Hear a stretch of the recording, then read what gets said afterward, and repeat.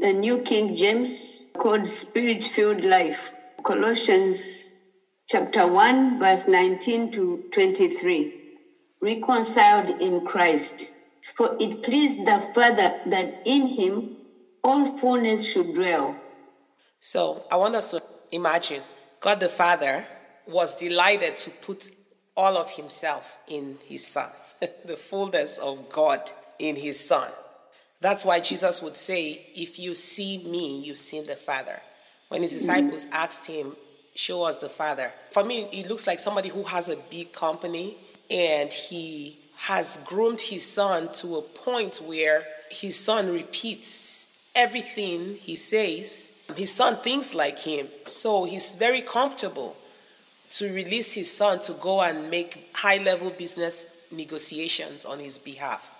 Because he knows that whatever comes out of the son's mouth is what he would have said. Amen. God is saying here that he was very comfortable putting all of himself inside Jesus. It was so precious to me because God used to commune with Adam and Eve in the garden till they sinned and that communication was broken. And now God is like, okay, I can do that again and send my son. And I can embrace my people again. I can give them a kiss again. I can wash their feet again. I can laugh with them. You know, you imagine what Adam and Eve are discussing with the Lord when he will come in the cool of the evening. For goodness sake, it's just the two of them and God. What are they discussing every evening when he comes in the cool of the evening? So for me, it's like, okay, I can have my son be me on the face of the earth. And I can be restored to my children again. It almost feels like he misses that communion. And he's finding a way to have it back with us. Next verse, please, Anne. And by him to reconcile all things to himself, by him, whether things on earth or in heaven, having made peace through the blood of his cross. Wow. The expanded said he brought all things back to himself again.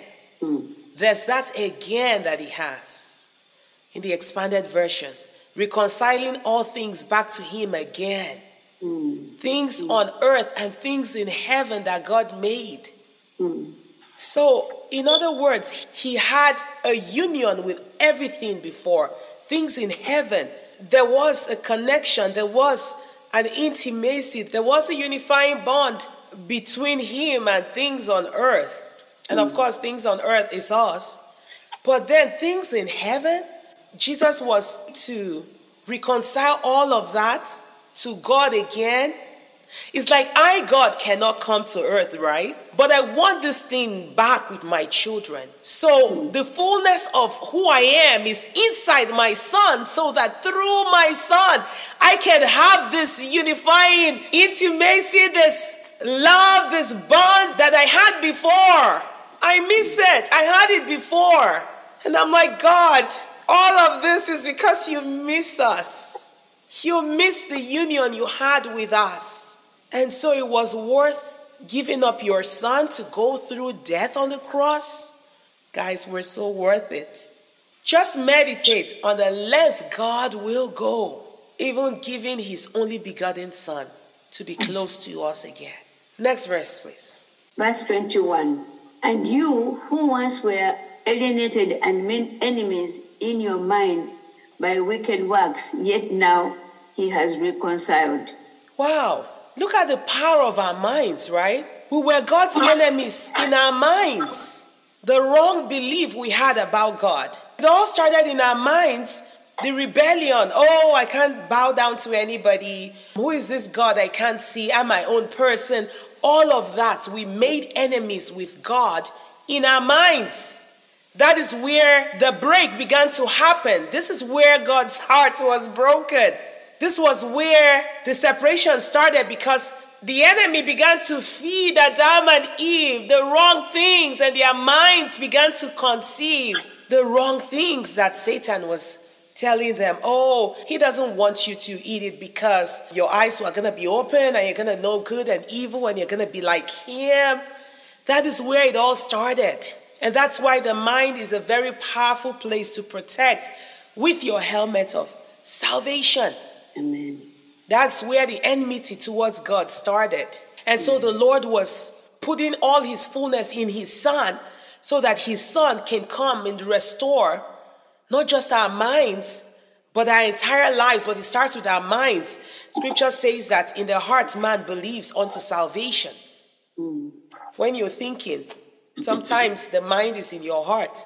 Most people say that that's where the mind is. And then after you've conceived that God is your enemy, you invariably have joined yourself with the one who is God's enemy. And so you begin to do evil things against God. Next verse, please. Verse 22. In the body of his flesh through death, to present you holy and blameless and above reproach in his sight. Wow. Okay, I'm going to read the expanded version. Okay. Verse 22 of Colossians 1, it says, but now God has made you his friends again. He has reconciled you through Christ's death in the body of his flesh, so that he might bring you into God's presence. See? This is all God wanted. He might bring you into God's presence as people who are holy, with no blemish. Wow. Amen. My version says, and free from accusation. Yes. And with nothing of which God can judge you guilty. Amen. Amen. Blameless, innocent, free of accusation. Yes. Amen. That is the whole purpose. And that's why Jesus is our mediator. Jesus didn't just do all this for us. He did it for God as well. Yes. God is wanting this restoration with his children. And Jesus is offering up his body so that the fullness of God can come into him. So he can come to earth and interact with these people again as it was in Eden.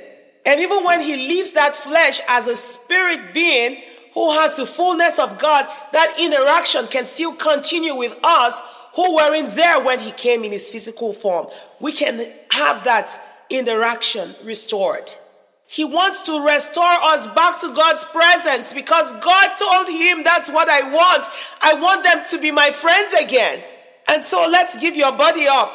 Let's give your body up so that I can have all these spirit beings I created in my likeness come back to me. We can have the fullness of Christ. Yes, we can have the fullness of Christ because he's going to use Christ to gain many sons, and Christ can gain many brothers. Amen. And this is you and me. Amen. Come on. And then when we are presented to him, we're going to be found not guilty, and he's going to free us from accusation. That is what the mediator would do. Yes. Because Job was suffering until he said, I need someone who can be God and man, who can lay his hands on God and lay his hands on man. We need that intermediary, somebody who is able to stand for each person. So his flesh was man, his spirit had the infilling of God. Yes. So he was able to stand. I mean, even in the time of Job, and even in the time of Peter, when Satan came to sift Peter, and up till now, he forever lives to make intercession on our behalf. He is the mediator of this new covenant. Amen. Thank you, Jesus. God cannot mediate on this matter. God the Father cannot, but God the Son could. And so all the eyes of God the Father, the Holy Spirit, and all of heaven, everybody was staring at Jesus. Can you do this? God is like, do this for me. Jesus is like, yes, I'll do this for us. Because in the beginning we said, let us make man in our image. I will do this.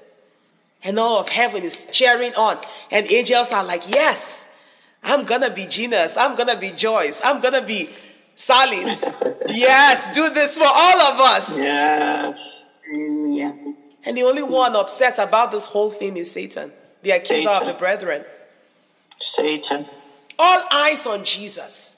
Yes.